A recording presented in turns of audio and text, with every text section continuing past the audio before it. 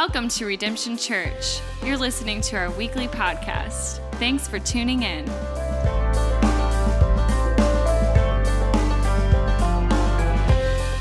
There's a big difference between watching something and doing something. Amen? Let's just think about it like this. There's a big difference between watching a UFC fight and being in a UFC fight. Amen? There's a big difference between the two of those. There's a big difference between watching your favorite band play and then playing with your favorite band on the stage. There's a difference between watching and doing. There's a difference between watching the Dallas Cowboys at home, not their home, at your home. At your home, sitting on the couch, eating nachos on a 42-inch flat screen TV versus suiting up and taking the field and playing with your favorite team. There's a big difference between watching and doing. And today we're going to see that difference play out as Jesus calls his 12 disciples. And it's at this point that Jesus is going to move his disciples from watching to doing, from being a spectator to being a participator, that they're going to get up, they're going to get on mission, they're going to join the team, and they're going to make a big difference. And what we're going to see today is 11 life lessons from the 12 disciples.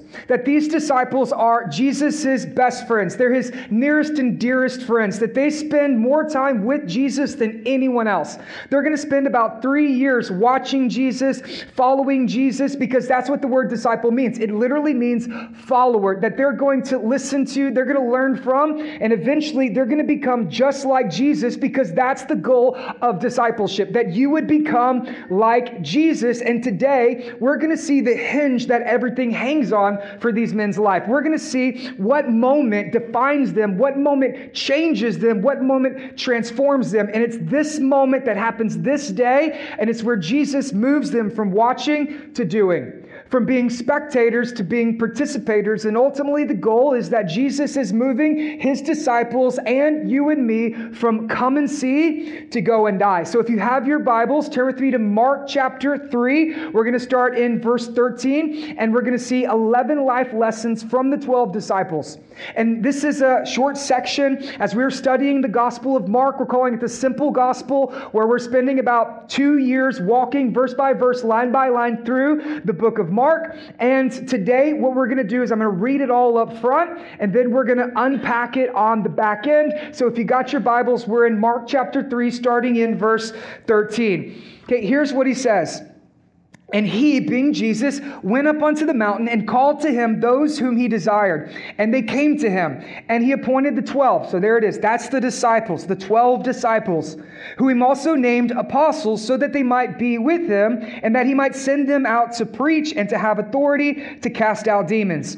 He appointed the 12, Simon, to whom he also gave the name Peter, James the son of Zebedee, and John the brother of James, to whom he gave the name Boanerges. Okay, that is sons of thunder. Let me just say this. Okay, sons of thunder, that's an awesome nickname.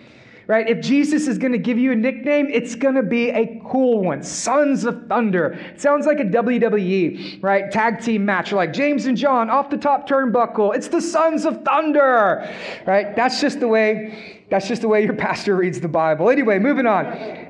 18, Andrew and Philip and Bartholomew and Matthew and Thomas and James, the son of Alphaeus and Thaddeus and Simon the Zealot and Judas Iscariot, the one who betrayed him. Up until this point, much of Jesus' ministry has been come and see. That Jesus, he comes out of nowhere. He comes teaching and preaching repentance. He comes revealing the kingdom of God. Jesus comes on the scene. He's casting out demons. He's getting in fights with the Pharisees. Jesus is preaching sermons, shaming the scribes. I mean, Jesus, he's doing everything. Jesus is the most famous, infamous person in all the region. He's popular. People are coming for miles and everywhere just to come and see, because they want to know, who is Jesus? What is Jesus going to do? What is Jesus going to say? What is Jesus going to do next? And everybody's watching, and everybody's waiting, and everybody's wanting to come and see.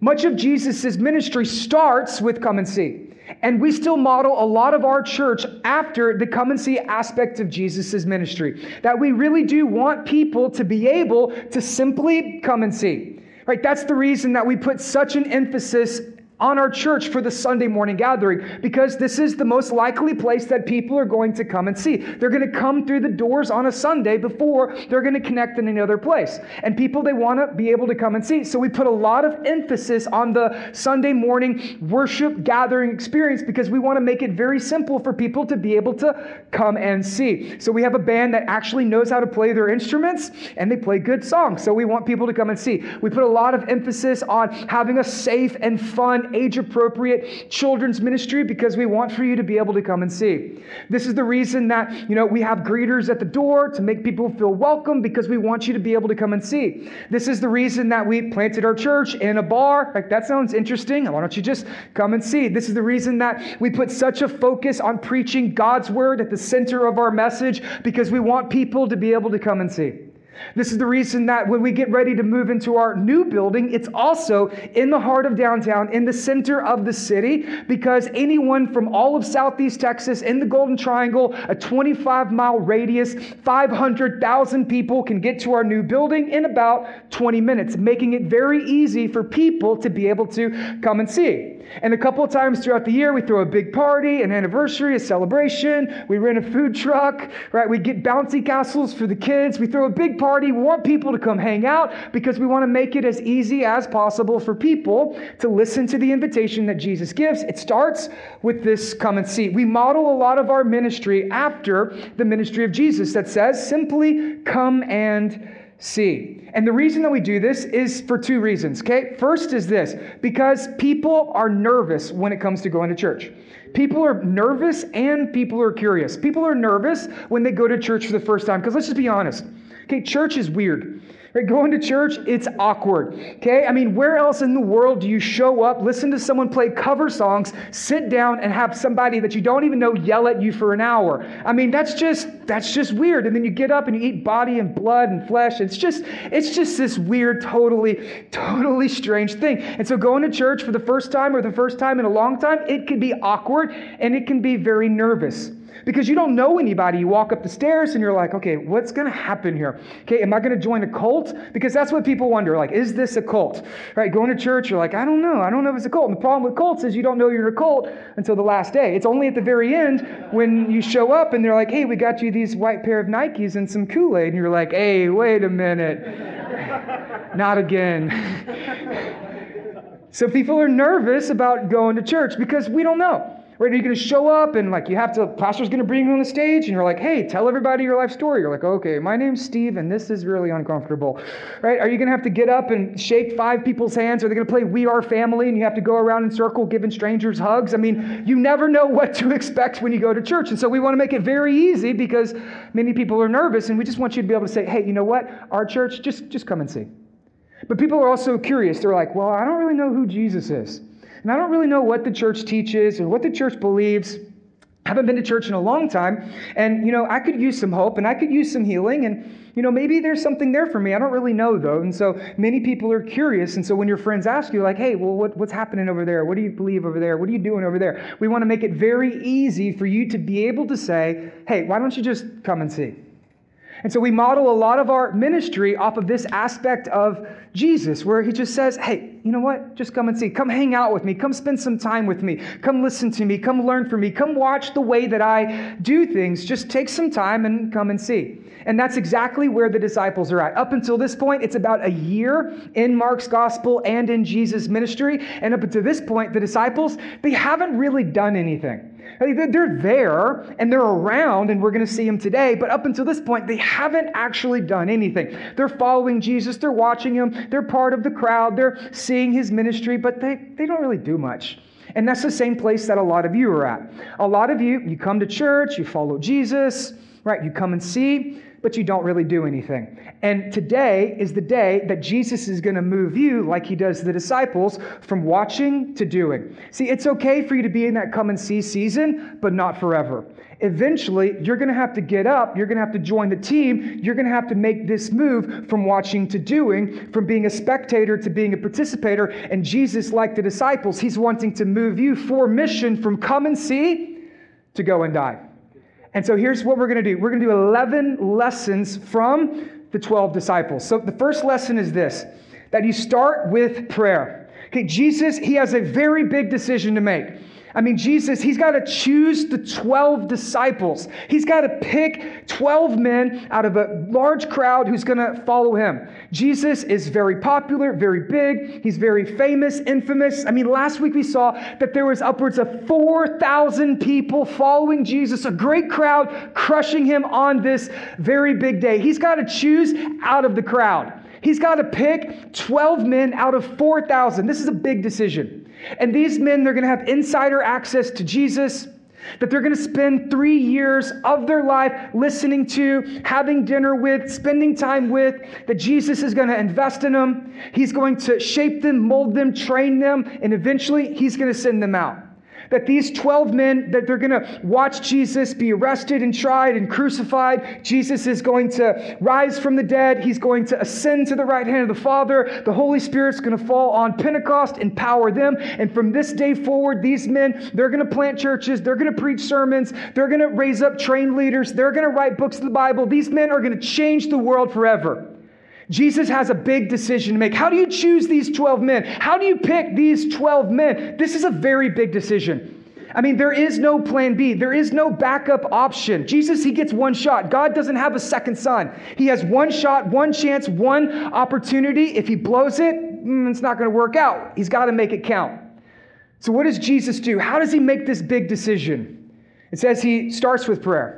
The first thing he does is he goes up to the mountain. That is a place of prayer. That Jesus is getting alone with God in times of silence and solitude.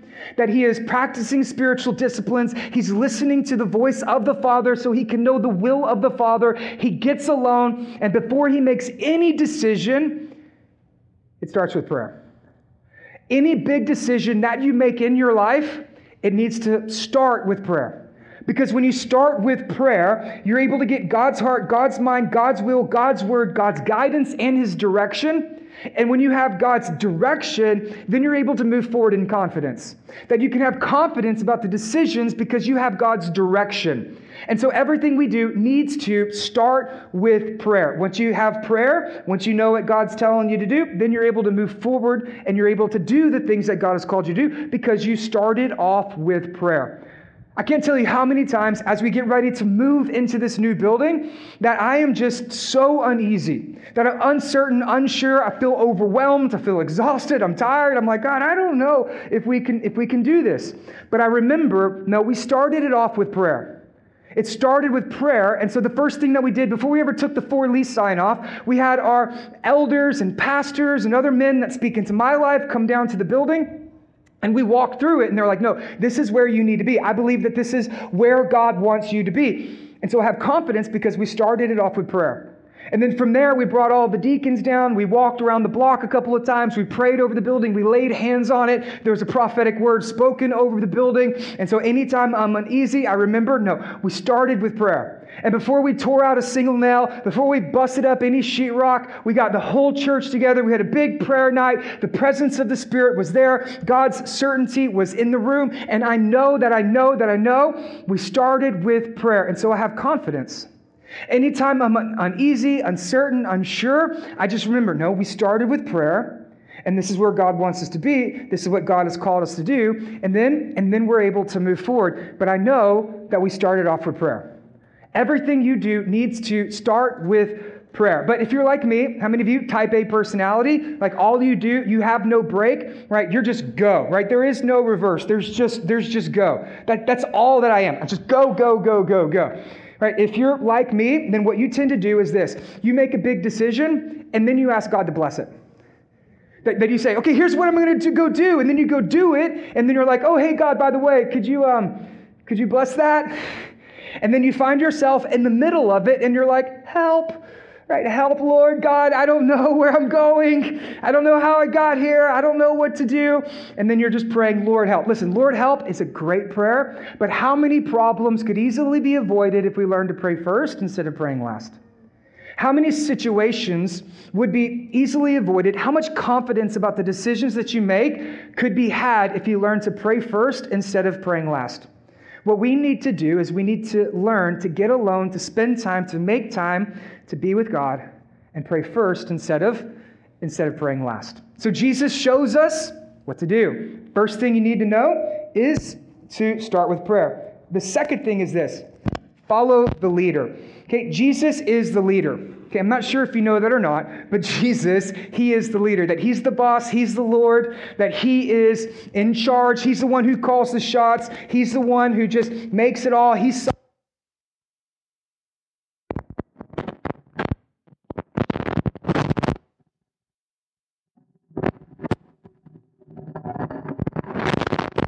wow. Hey, there we go.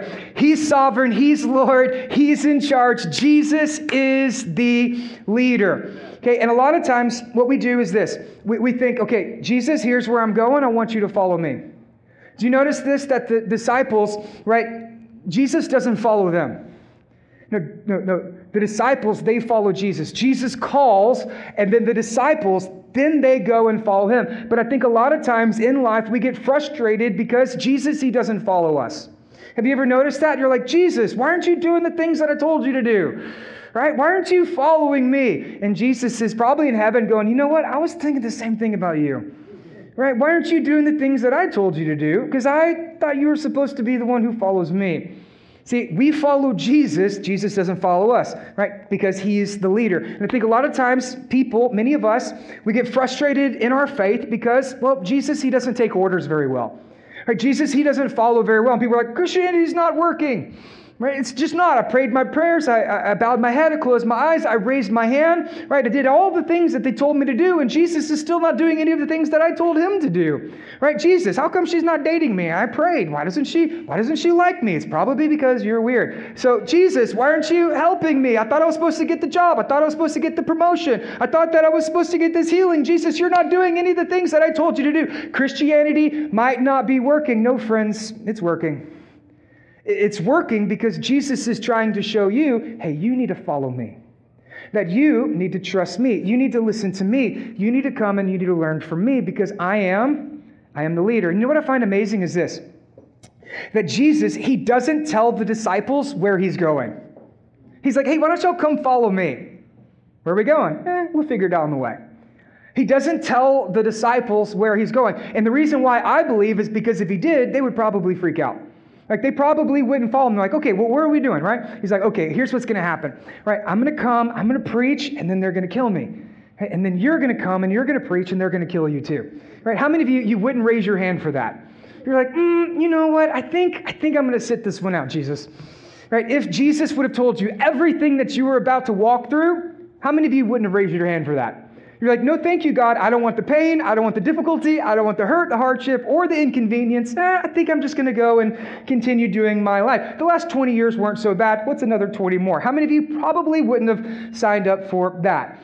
Okay, and here's the deal. When you follow Jesus, it's not about what you go through. It's all about who you go through it with. It's not about what you're going through. It's about who you're going through it with. If Jesus is right there, if you're following after him, then everything is going to be the way that he leads you, guides you, directs you, and ultimately it's for your glory or for his glory and your greatest good. Just keep following after Jesus. Jesus, he's the leader. Okay, you start with prayer, and then that's when you follow Jesus. Well, number 3, what we see is this: get in a group. Okay, what I find so amazing is that Jesus is God. Okay, Jesus is God in the flesh, that he leaves heaven, he enters into this world on a rescue mission to seek and to save the lost. That's you, that's me, that's everyone in this room, that's everyone who has ever lived, that Jesus comes into the world, that he preaches, teaches, heals, performs miracles. Jesus lives the perfect life, the life without sin. Jesus dies the painful death, the death in our place because of our sin. Jesus goes to the cross, he dies, he's buried in the grave. 3 days later, Jesus resurrects, spends 40 days revealing the kingdom of God, ascends to the right hand of the Father, sends the Holy Spirit. Pentecost happens, the church is born. Jesus still rules, reigns victorious in heaven as King of kings and Lord of lords. But when Jesus was on the earth, guess what the first thing he did was? He got in a community group. Right? Jesus was in a community group. That's the first thing that Jesus did. He finds 12 men, and then he starts to spend time with them, starts to hang out with them, starts to do life with them. Jesus, the first thing that he ever does is get in a group. Now listen, if it was that important for Jesus, how important it is for you? Right? If Jesus is God, gets in a group, How much more important for you, who's not God, by the way, should be in a group? Jesus gets in a group. And that's very important. So number 3, what I would tell you is this. You need to get in a group. Now, it was the disciples who needed that group. Okay, it was the disciples who got time with Jesus, and that's when he began to teach them, and that's when he began to shape and mold. That's what happened that changed and transformed their life, by spending that time in a group. Because it's when the disciples were in a group, that's when they learned how to read the scriptures. It was through their group. See, in a couple of weeks, Jesus is going to teach this crazy parable, and nobody knows what the heck he's talking about. Something about seeds and soil and birds. It's so weird, and everybody's like, I have no clue what Jesus is talking about. But it's in the community group. They go back home, and Jesus explains the scripture to his disciples. They learn how to read their Bible. They also learn how to pray. Because later, they'll come to Jesus and they say, teach us how to pray. And he says, Our Father who art in heaven, hallowed be thy name. In the group, they learn how to pray.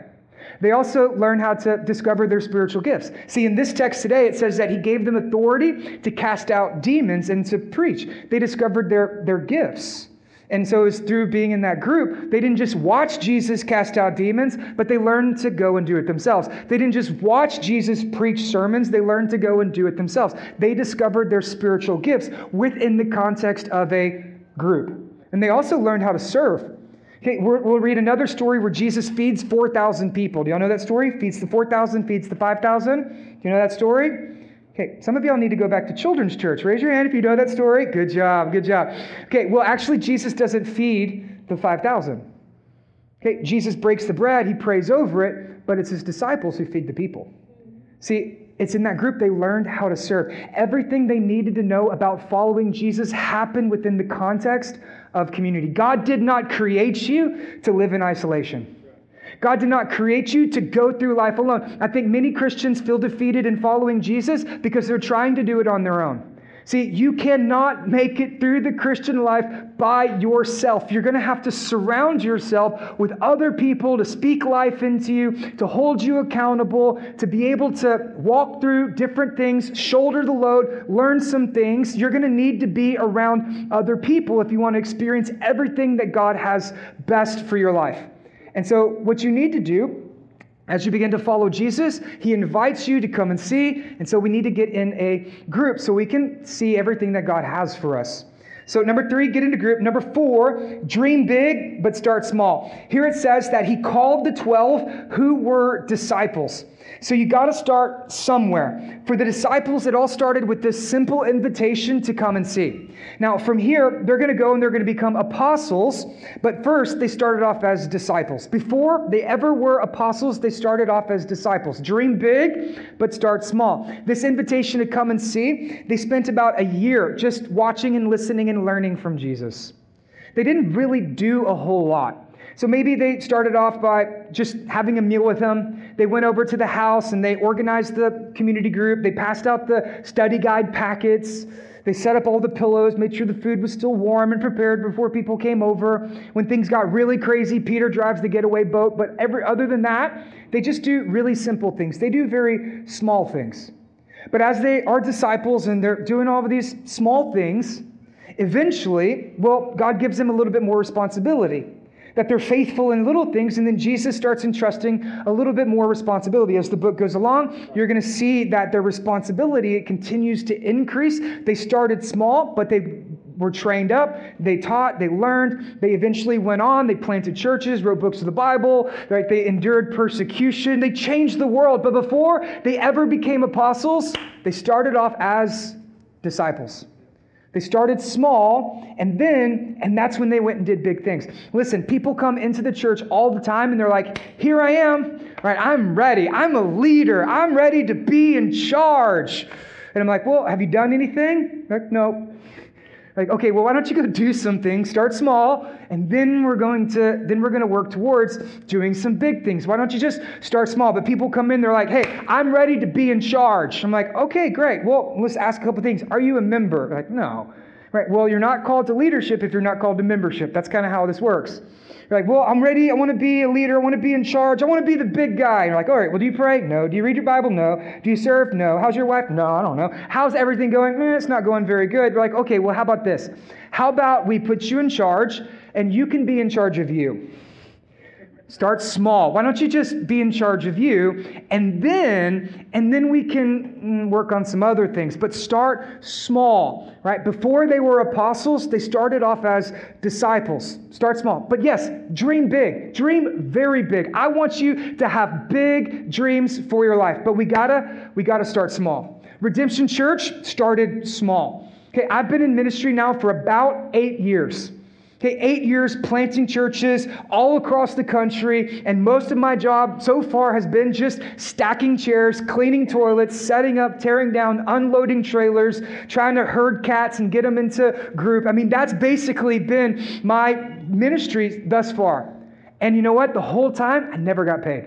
Never got paid. It wasn't until last year at this church that I finally start getting paid. All of that was just because I believed in what Jesus was doing. I wanted to follow him wherever he led me. And so we just started small. And we started small, praying and dreaming, wanting to see Jesus do some amazing things. That led us back here to Beaumont, where Redemption Church started with just me and my wife. We started small, and she's short, so it's really small. So that's how our church got started. I didn't tell that joke first service because she was here. Started small. Right? And then as we continued to grow, we just started inviting people. Hey, here's what I want Jesus to do. Here's our dream for this city. Here's how we want to see lives be changed. And you know what? People kept showing up. And then we started buying people burritos, and they really started coming because people like burritos. And so they came and they saw. And then as we threw a big party, people stuck around. Bo King, he opened his home for our very first community group. We had 10 people packed into his apartment, and we're just worshiping, praying, and we're just dreaming of what Jesus is going to do. We started small, but we dreamed big. And as we launched Redemption at the gig, we kept worshiping, praying, dreaming, and we continued to grow. The gig closed down. We moved up here to Dixie. We're worshiping, praying, we're dreaming that we're going to continue to grow. We're going to move into this new building. We're going to outgrow that new building because we're going to keep worshiping, we're going to keep praying, and we're going to keep dreaming because the best is yet to come. We started small, but by God's grace, we are going to dream big. We're going to dream big. I want you to have big dreams for your life. Okay, here's my dreams. My dream is this. My dream is that Redemption Church and our 5th anniversary, 3 years, we're going to be running 500 people.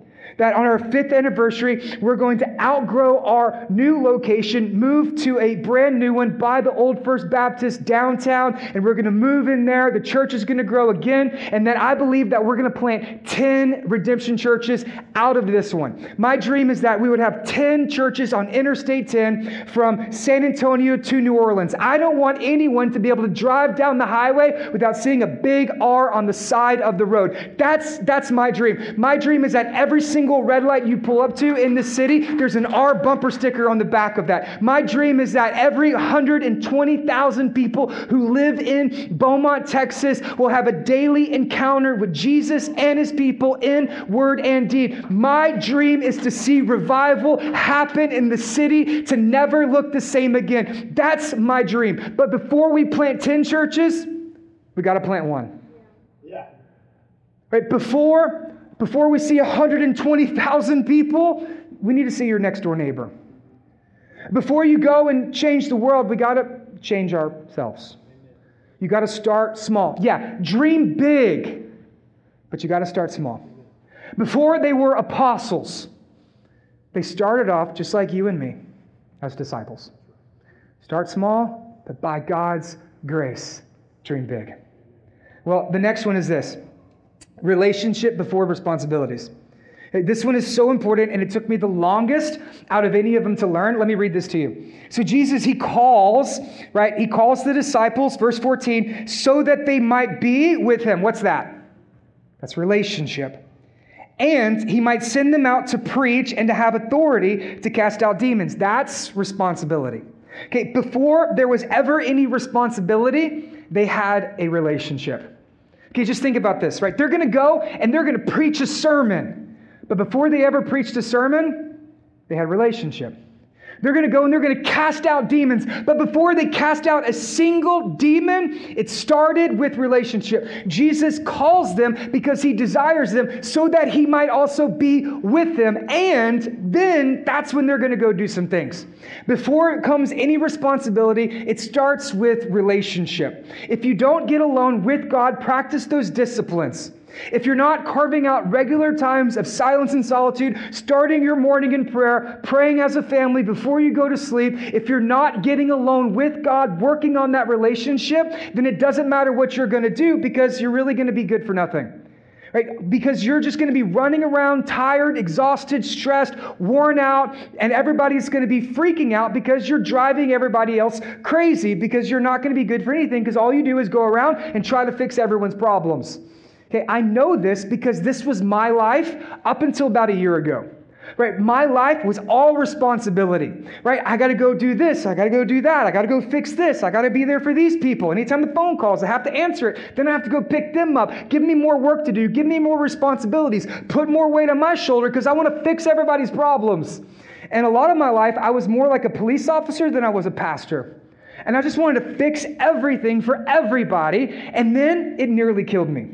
That I was stressed and worried and anxious and exhausted, depleted, and all my life was all responsibility, and I had very little time left over for relationship. And I wasn't able to actually be the husband that God had made me to be. I wasn't able to be the father that God wanted me to be. I wasn't able to be the pastor, and I wasn't able to be the friend because I was so tired from all the responsibilities, and I never took time to get alone with God and work on that relationship. See, if all you do is try to go without taking time to be still, then you're not going to be able to do the things that God has called you to do. You need to get alone with God. Silence, prayer, meditation on God's word, taking time to be filled with the Holy Spirit, and then after that, you'll be empowered to go out and do some things. Think about it like this. It's like an airplane that's going down. What they tell you is when the oxygen mask comes out, put your mask on first, and then you can go help some other people. Right? But if you're dead, you're not going to be any good for anyone else. So you need to work on the relationship before you go work on the responsibilities. Okay, now here's where I need to pause though, because some of you, you're relationship people. Right, you hear this and you're like, oh yeah, Pastor, it's all about the relationship. It's all about the relationship. I love the relationship. I have a personal relationship with Jesus. Some of you, you're all about the relationship. You're like, yes, Pastor, I have the ESV journaling Bible. I like to, write out, draw, doodle all my inner thoughts. I have a nice little instrumental playlist on Spotify. I know all of the Bethel songs. I have downloaded every single Stephen Furtick podcast. Woo, amen, Pastor. I love spending time in the Word. I love being in relationship. It's all about relationship. And you'll take a whole day and you'll just sit there and do nothing. You're lazy. And everyone else is working overtime because you're not playing your part. Right? If your relationship, it needs to move to responsibility. They had relationship and then they went and did some things. If you're all relationship, no responsibility, you're lazy. Now others, you're all responsibility. You're like me, right? I mean, all you do is you're just going. You're just full throttle, nonstop. Give me something to do. Give me some work to do, right? Put some more weight on my shoulders. Give me some more responsibilities. I'm a truck. I can take it. Just go, go, go, go, go. And you don't spend time with God, and you're running out of gas, and you're empty, and you're driving everybody else crazy. See, some of you, you're lazy. Some of you, you drive us crazy. So what we need to do is we need to work on both. So relationship people, get some responsibility. Responsibility people, you need to work on the relationship. And if we can do both, maybe we might be able to have a good church. Okay? Relationship before responsibility. It's so, so important. Well, the next one is this. Number 6, keep showing up. Here in verse 16, it mentions Peter, James, and John. Okay, these are the first disciples. These are the first ones that we meet. We meet them in Mark chapter 1. Very beginning, they're there. Jesus goes up to them while they're fishing, and he says, follow me. 2 words, changes their lives. Follow me. James, John, and Peter, what do? They drop their nets, and they follow. That's it. And you know what? They just keep showing up. So we see him in chapter 1. We also see him not just fishing, but whenever the woman has the fever, Jesus heals her. Guess who showed up? Peter, James, and John. When the paralytic, they cut the hole in the ceiling, they lower him down, guess who's right there? Peter, James, and John. They keep showing up. Guess who's there whenever they get in a fight with the Pharisees? Peter, James, and John. At the synagogue, when they cast out a demon, Peter, James, and John. Right? Whenever they get, the fasting controversy, it's Peter, James, and John who are right there. Whenever the crowds are crushing Jesus and he needs a getaway, he needs an escape, guess who's there? Peter, James, and John. Everywhere we read throughout Mark's Gospels, they just keep showing up. And here's the big idea. If you want to see Jesus do something amazing in your life, you got to keep showing up. If you want to see Jesus do a miracle, you got to keep showing up. If you want to see Jesus heal somebody, you got to keep showing up. If you want to see Jesus change your life, then you got to keep showing up. Just keep showing up. And this is so important for me because as a young Christian, this is something that my pastor told me. Right? Whenever I became a Christian, my life was jacked. Okay, my life, it was just a mess. This is why I'm so gracious to so many of you, because I was worse than you. And so I'm like, yeah, well, I got a little ways to go, but I can't say anything because I was way worse than a lot of you guys. I mean, whenever I came into church, man, my life was a wreck. Okay, when I got saved, I was still strung out on drugs. Okay, I was still doing pills and smoking dope. I was a wreck. Whenever I came to church, I was drunk all the time. Me and Ashley, we were still sleeping together. I mean, we walked into church, and I didn't know if Sunday they had good structural support, but it could burn down at any time. Like that's where I was at. Okay, but I just kept going to church. I used to go to church with a hangover. Okay, I would just get up and I'd be like, oh God, I'm going to church. And so I would just go to church, and here's what I knew: that Sunday morning was more important than anything that happened on Saturday night. I used to go to church without even sleeping, just stay up all night partying and be like, oh God, it's 9:30. I hope they have coffee because I need to go to church. And I just kept going. I just kept showing up because I knew what happened on Sunday was more important than what happened on Saturday. And I wanted to see Jesus change my life. So I kept showing up. And my pastor at the time, his name was David Berkheimer. I walked into the room and I probably smelled like a skunk from smoking all the pot from the night before. And, he could just see, because I have my glasses on, my eyes are all baggy, and I'm just showing up, and he puts his hand on my shoulder, and he says, I'm glad that you're here. Just keep showing up. And see, those words, they changed my life. I mean, think about it. Like, I could have made every excuse not to go to church. I could have made every reason. I could have justified myself and said, oh, you know what? It's okay for me to keep doing the things that I'm doing. Well, because, I had a hard life and, my mom wasn't there for me and I never met my dad. And, well, I could just keep doing what I'm doing because, well, that's my personality type. I'm ENFP. So, it's going to be okay. And it's just what it is. I could have made every excuse. I could have begun to justify myself. Said, you know what? I did pray that prayer that one time. And so Jesus, he forgives me. So, it's not really sin if you're already saved, right? I could have justified myself. I could have got bitter at the church, and I could have blamed it for all my problems, been frustrated. Oh, those people are judging me. They have bad ideas about everything. Like, I could have done those things. I could have made excuses. But that pastor that day, when he put his hand on my shoulder, he didn't excuse my sin. He encouraged me towards holiness.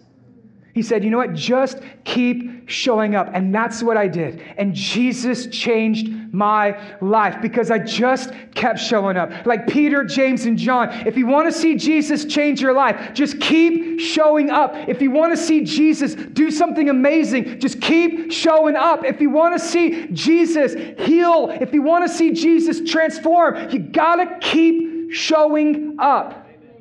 So here you are. You're at church Sunday morning. Thank you. Glad to have you. We do this every single week. Every week we're right here. So guess what? Just keep showing up.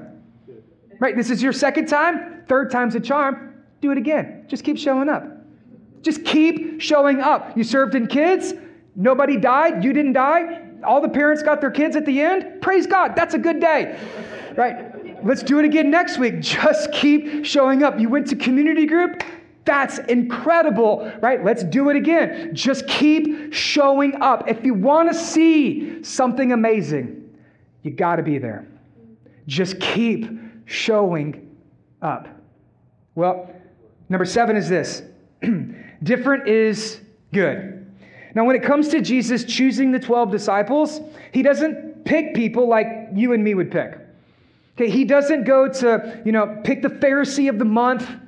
He doesn't go to the Sunday school and, get the seminarian graduate, the person who graduated, magna cum laude from Royal Rangers. He doesn't do any of that. He doesn't pick the people that you and I would pick. He doesn't pick people who are elite or all together, who have straight A's. He doesn't pick celebrities. He doesn't pick people that we would pick. If you think, okay, well, I'm going to start a movement that's going to change the world forever, you would think we'd at least pick somebody with the reputation in a 6th grade reading level. But that's not what Jesus does. Jesus picks people who are very different because Jesus understands that different is good. I mean, he picks Peter, James, and John, which are fishermen, right? And then he goes and he picks, a tax collector named Matthew. And then he goes and picks another guy who's a zealot. And then there's other dudes that we don't even know what they did. I mean, he picks fishermen. Like, their job was to break all 10 commandments before breakfast. Like, that's what they did, right? And then you got a tax collector who works for Rome. You got a zealot who hates Rome. And then you got all these other dudes. And some are rich and some are poor and some are young and some are old. And some are married and some are single. Some have kids, some don't have kids. They're all in different life stages. These guys have absolutely nothing in common. Right? Jesus picks this weird, funky, diverse, different group of people, and he calls them all together to be his disciples. Because Jesus understands that different is good. I mean, he picks Simon, who's a zealot.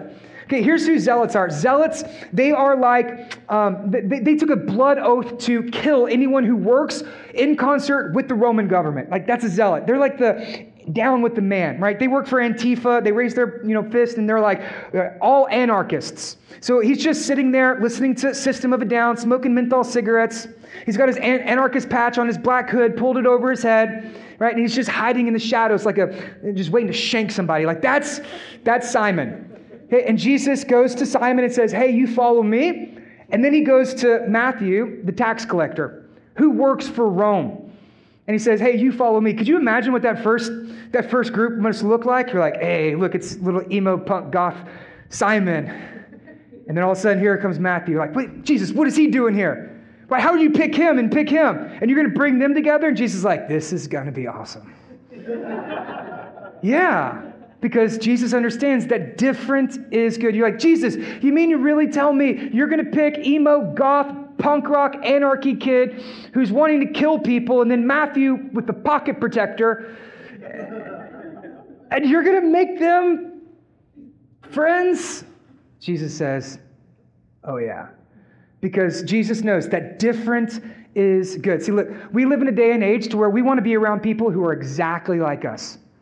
Everyone in your friends group looks exactly like you. Everyone you hang out with looks exactly like you. That you hang out there? I hang out there. You like to go to Luke's? I love to go to Luke's. This is where you work? That's where I work. This is where you go hang out? Oh, I want to do that too. This is what you wear. These are the bands you like. These are your favorite sports teams. This is who you vote for. This is what you look like. This is what you do. Those are the same things that I like to do. And then that's who we hang out with. It's almost like we want to be best friends with a mirror.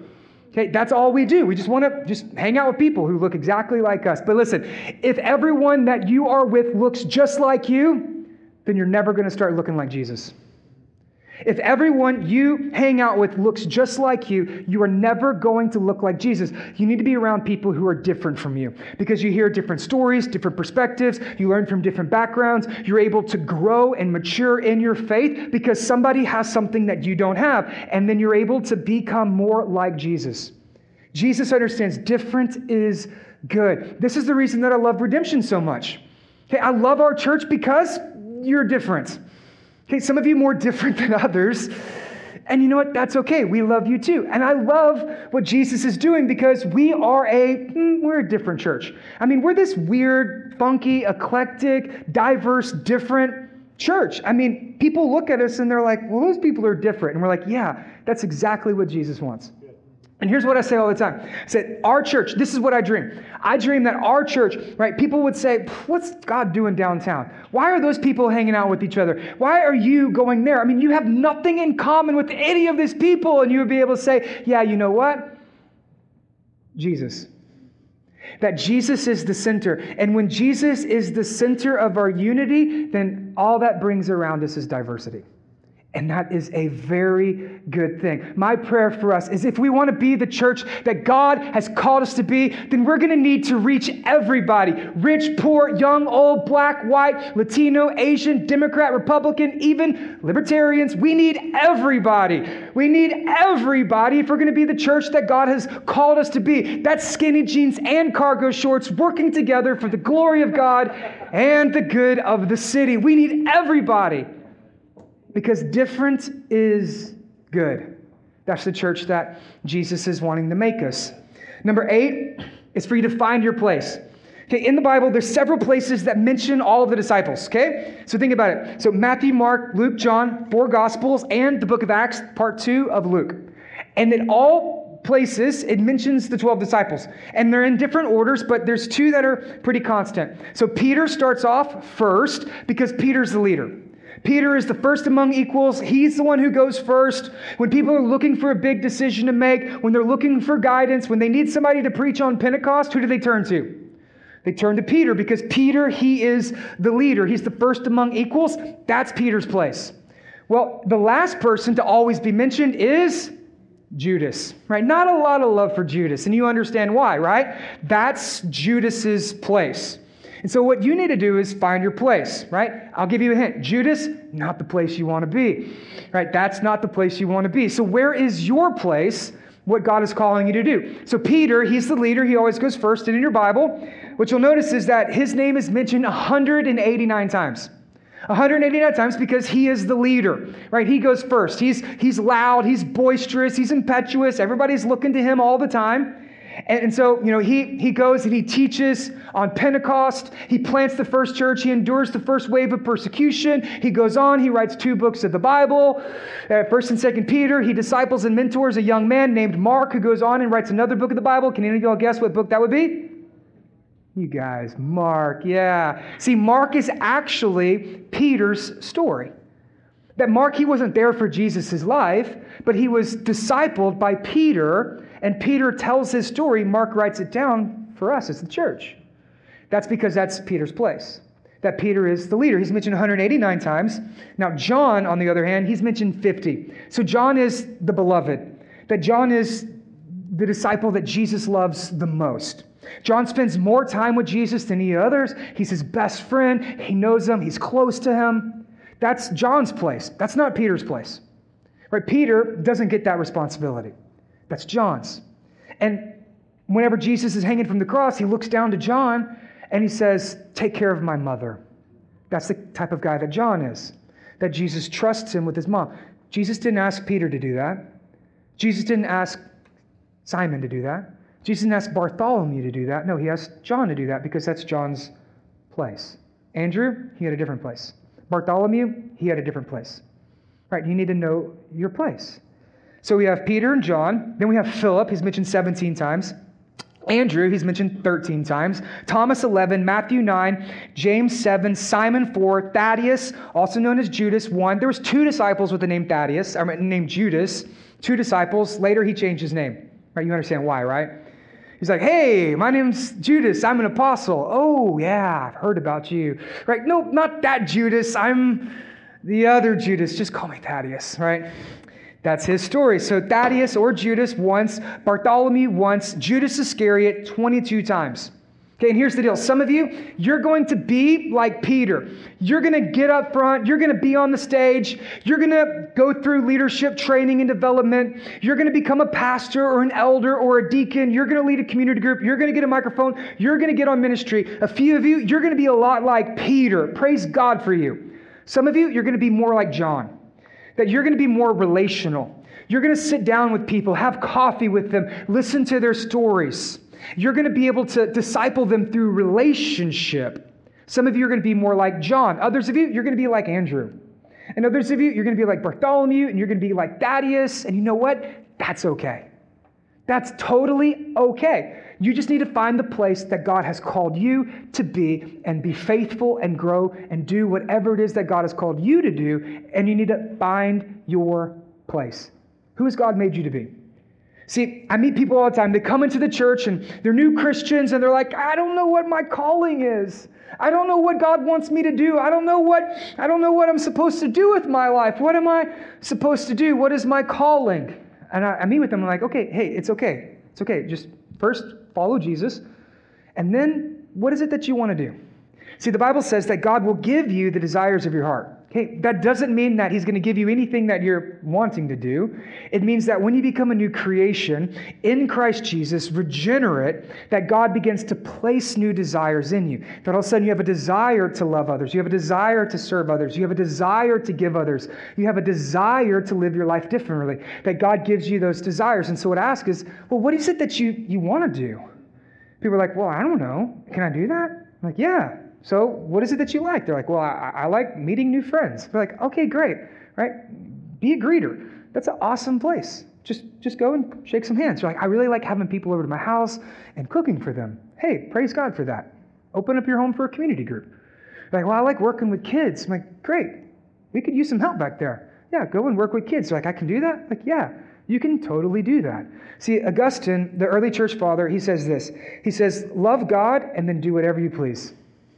Because if you love God first, well, then you're going to have his desires, and then you're able to serve and to fulfill the desires that God has given you. So that's all you do. Just find your place. And then just start serving there, and then see where God leads you. But the first thing you need to know is this: find your place. See, the goal of the Christian life is not for you to grow up and become a pastor. It's not like I am more Jesus-loving, following than you are. It's not like, I'm a super-duper Christian, and all of y'all are just junior varsity. Right? It's not like I have more of the Holy Spirit. I'm a sinner just like you. I need Jesus every day just like the rest of you. The goal of the Christian life is not for you to grow up and become a pastor or get a ministry or have a microphone. That's not the goal. The goal of the Christian life is for you just to follow Jesus wherever he has placed you.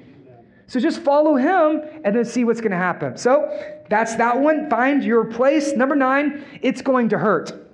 Okay, it's going to hurt. So you have Peter, James, and John. Yay. Judas, boo. Right? Judas, that hurts. Do you think Jesus ever stayed up at night thinking about Judas? Yeah. Do you think the disciples were ever like, how did Judas do that? I can't believe he would do that, that he would turn his back on us, really? Do you think that caused any pain or stress for the disciples? Yeah. If you're going to follow Jesus, you're going to have a Judas. That people will let you down. People will betray you. Someone will turn their back on you. Someone will stab you in the back. It's going to happen. If Jesus had a Judas, you're going to have a Judas. And if it hasn't happened to you yet, you haven't been following Jesus long enough, give it some time because eventually it's going to happen. That Judas, he was one of the disciples. That he was hand-chosen, selected by Jesus. He was an apostle. He was praying for people. He was casting out demons. He was preaching sermons. He saw the miracles. Judas was right there every single step of the way, and then Judas betrayed him. That Judas stabbed him in the back, betrayed him with a kiss for 30 pieces of silver, handed Jesus over, and Jesus was murdered. If you're going to follow Jesus, you're going to have a Judas. It's going to hurt. This is probably one of the most painful parts of my job. It's to see people you love just turn away and walk away from Jesus. And then they have the nerve to take shots at you on their way out. It hurts. That you spend time investing in countless hours. You bring them over to your house. They babysit your kids. You go on double dates with your wife and theirs. And then they just leave. They turn their back on following Jesus. They turn their back on the church. They just give up and they're gone. It hurts. It hurts that you give people wisdom and guidance and you pray for them and they don't do any of the things you say and then they blame you for all their problems. It hurts. It's going to happen though. It's going to hurt. But you have a decision to make. You can either stay in your hurt and you can let it become hate. That you can become frustrated, you can be angry, and you can become bitter. Or you can make it better. You can either let your hurt become hate, or you could let Jesus bring healing. Because that's exactly what the disciples do. See, the disciples, they moved on. Judas, he found a noose, he hung himself. The disciples, they kept moving forward. In Acts chapter 1, they find another man named Matthias, and they keep the mission moving forward. They don't stop. They don't give in. They don't let their hurt become hate. They get up. They keep moving, and the world changed because they didn't let their hurt become hate, but they let the Holy Spirit bring healing, and they changed the world. You can either get bitter or you can get better. You can let your hurt become hate, or you can allow the Holy Spirit to heal it. You have a decision to make. But know this, if you're going to follow Jesus, it's going to hurt. But Jesus always brings the healing. Number 10, that no one will know your name. Okay, quick, name all 12 disciples. Go ahead. That's what I thought. Right? You can't do it. No one knows all of their names. I'm a pastor, and I don't even know all of their names. Right? There's some of them we know a lot about. We're like, oh yeah, that's Peter. He's loud. He's impetuous. He puts his foot in his mouth. Right? He water skis without a boat, trips, falls. He cuts a dude's ear off. Right? You know, he's the one who denied Jesus 3 times, cock-a-doodle-doo, the rooster crows, that whole shebang. Like, we know a lot about Peter. We know a lot about guys like Thomas, right? Oh, Thomas, he's the doubter. But the one bad day of Thomas's life, that's all he's known for. We're like, hey, you know what? I did some other things, but okay, yeah, Thomas the doubter. Right? There's some disciples that we know a lot about, and then there's other disciples that we don't really know a whole lot about. Right? So think about Thaddeus. Right? Does anybody know anything about Thaddeus? No.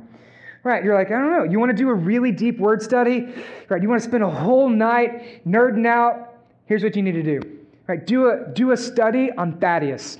You can't do it. Like, you could tweet his whole life story. It's like, my name's Thaddeus, not Judas. The end. Like, that's it. Like, that's all we know about him. He's the other one, right? I mean, there's not a whole lot that we know about Thaddeus. And you know what? That's the point. That some of you, you're going to be like Peter. Some of you, you're going to be like John. But what we need as a church is we need a whole lot of men and women who are like Thaddeus.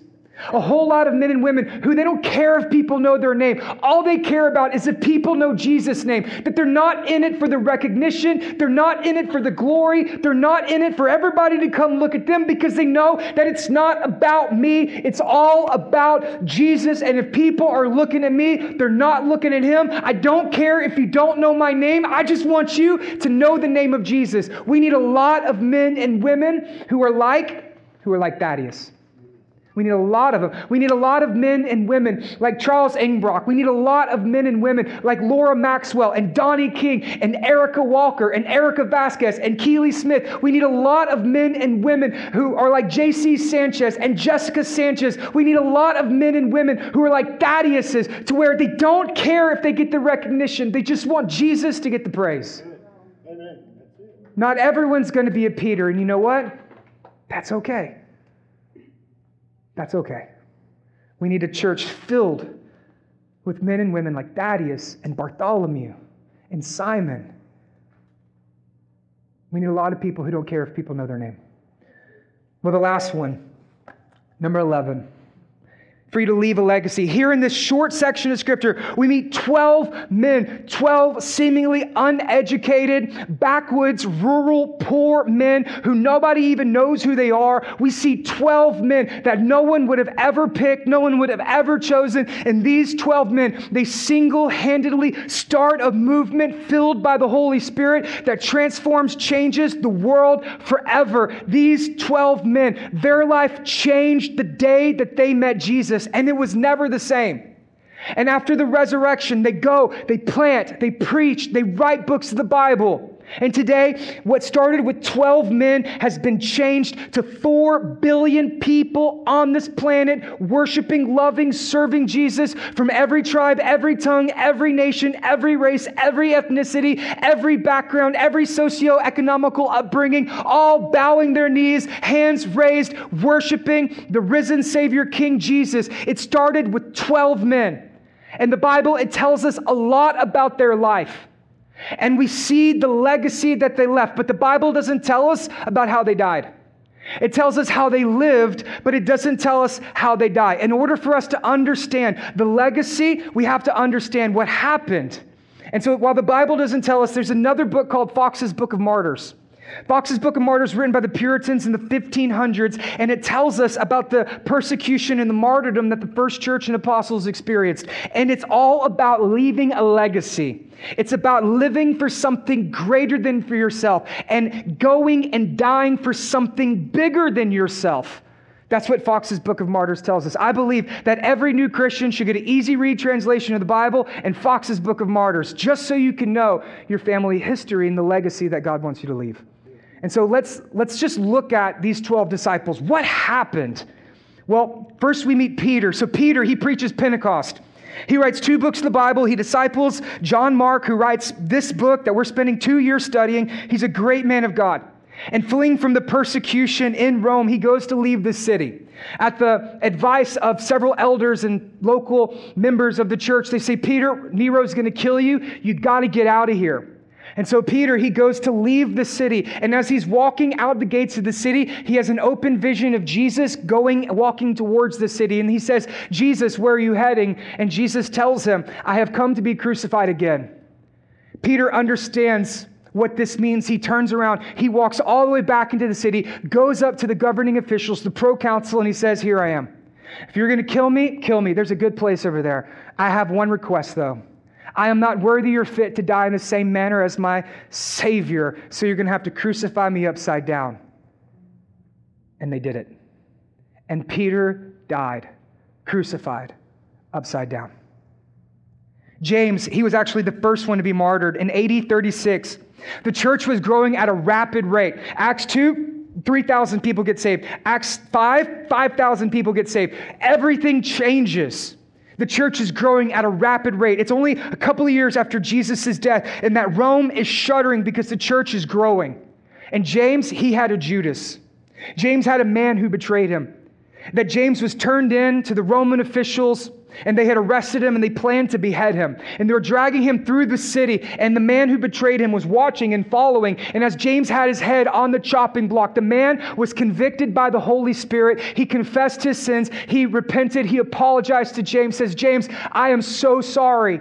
And that man became a Christian that day. And he held James's hand, and he said, brother. And James forgave him, and both men put their head on that block. And the same day that man became a Christian, James forgave him, and they were both beheaded. John the Beloved, he became the lead pastor of the church in Ephesus.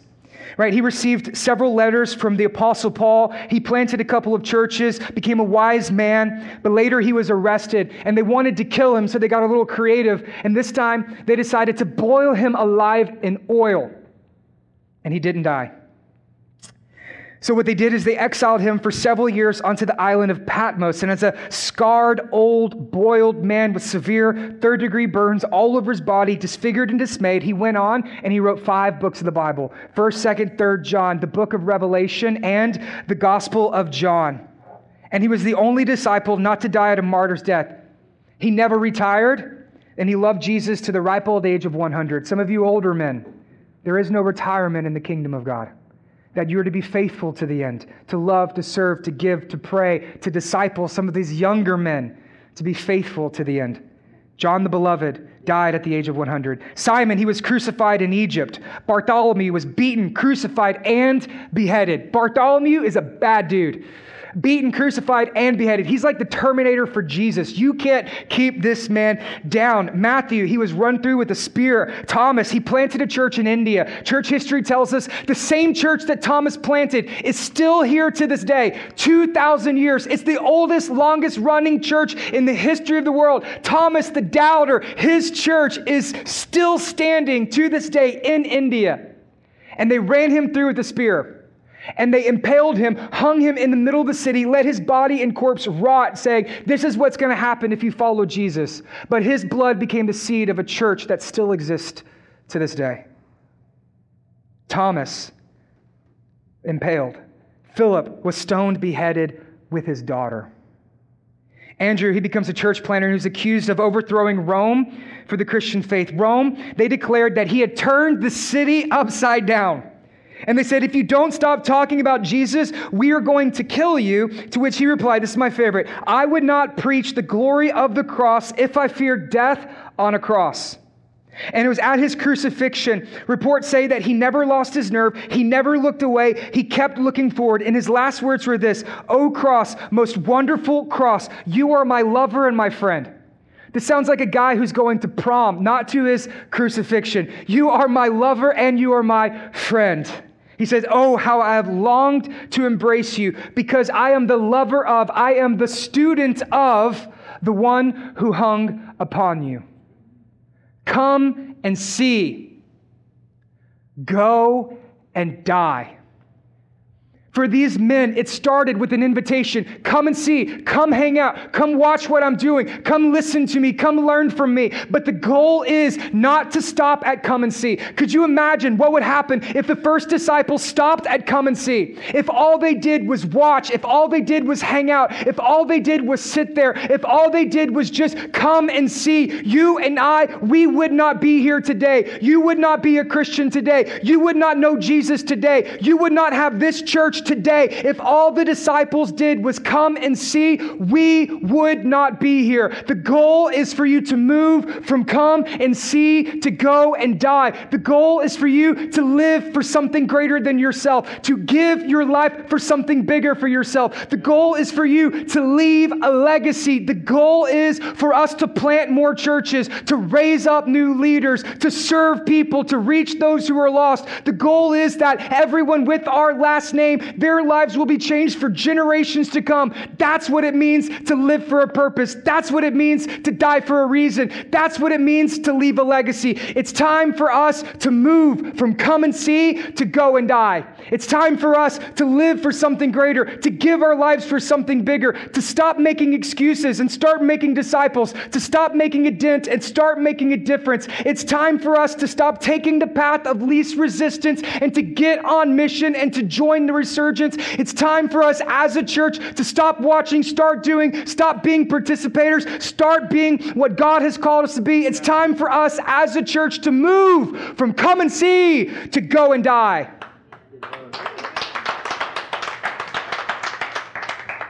And some of you today, you're a new Christian. You're new to faith. You're new to the church. And you're wondering right now, is this pastor about to kill me? No. Right now, you're in the come and see season of your life. So come and see. Come hang out with us. Go to Next Steps. Right? Find your gifts. Find your purpose. Get into community group. Start serving. Make some new friends. Just come and see. You come today, come next week. Just keep coming back. Just keep showing up. Just keep coming and just keep watching and seeing. You're in that season of your life. Just to come and see. Hey, we love you. We're glad to have you. Welcome. But the day is coming. You're going to move from come and see. And the expectation is eventually you will go and you will die. And others of you, you've been at Redemption for a while. You've been following Jesus for a while. And it's your time to move from come and see to go and die. That you've been coming to the church, you've been hanging out, you made some friends, but now it's time for you to start to do something. So what is the next step that God would have for you? How are you going to go and do what God has told you to do? For some of you, that just means you need to fill out the Connect card and you need to start serving. For some of you, that means you need to start giving. Maybe move up, start tithing. You need to take that next step. For some of you, it's joining a community group. For some of you, it's sharing your faith. For some of you, it's answering the call that God has for you to become a leader and a deacon and for you to pursue eldership and become a pastor. But whatever that next step is, we want you to take that next step because it's time for you to stop watching and it's time for you to start doing. If you want to leave a legacy, if you want your life to matter, if you want to give your life to something greater, you have to move from come and see to go and die. Stop watching, start doing. Stop just being a spectator. Stop consuming. Be a contributor. Be a participator. It's time for us as a church to move. Come and see, go and die. What's your next step?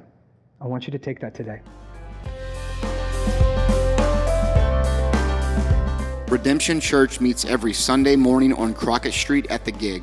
If you would like to know more, you can find us online at www.redemptiontx.com or join us for one of our 2 services at 9:30 or 11:15 a.m. Sunday mornings in downtown Beaumont. Kids are welcome too. We are Redemption, and we would love to meet you.